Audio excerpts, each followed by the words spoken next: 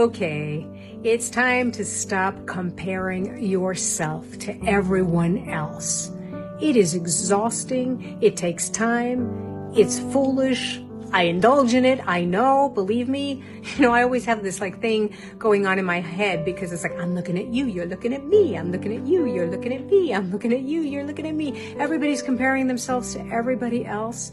And it's a cycle that goes on and on and on and on. And your success will never, ever, ever come that way.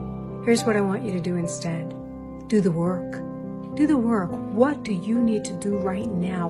Focus on your love right now. Focus on what inspires you right now. You pay attention to that. You're going to get strong. You're going to get your energy. You're going to be in your light. You're not going to be paying attention to anything else, right? Comparison is your reminder that you're not focusing on your work. I'd love to see you do that. And if you want more support in rocking your brilliance in this lifetime, make sure you like and support.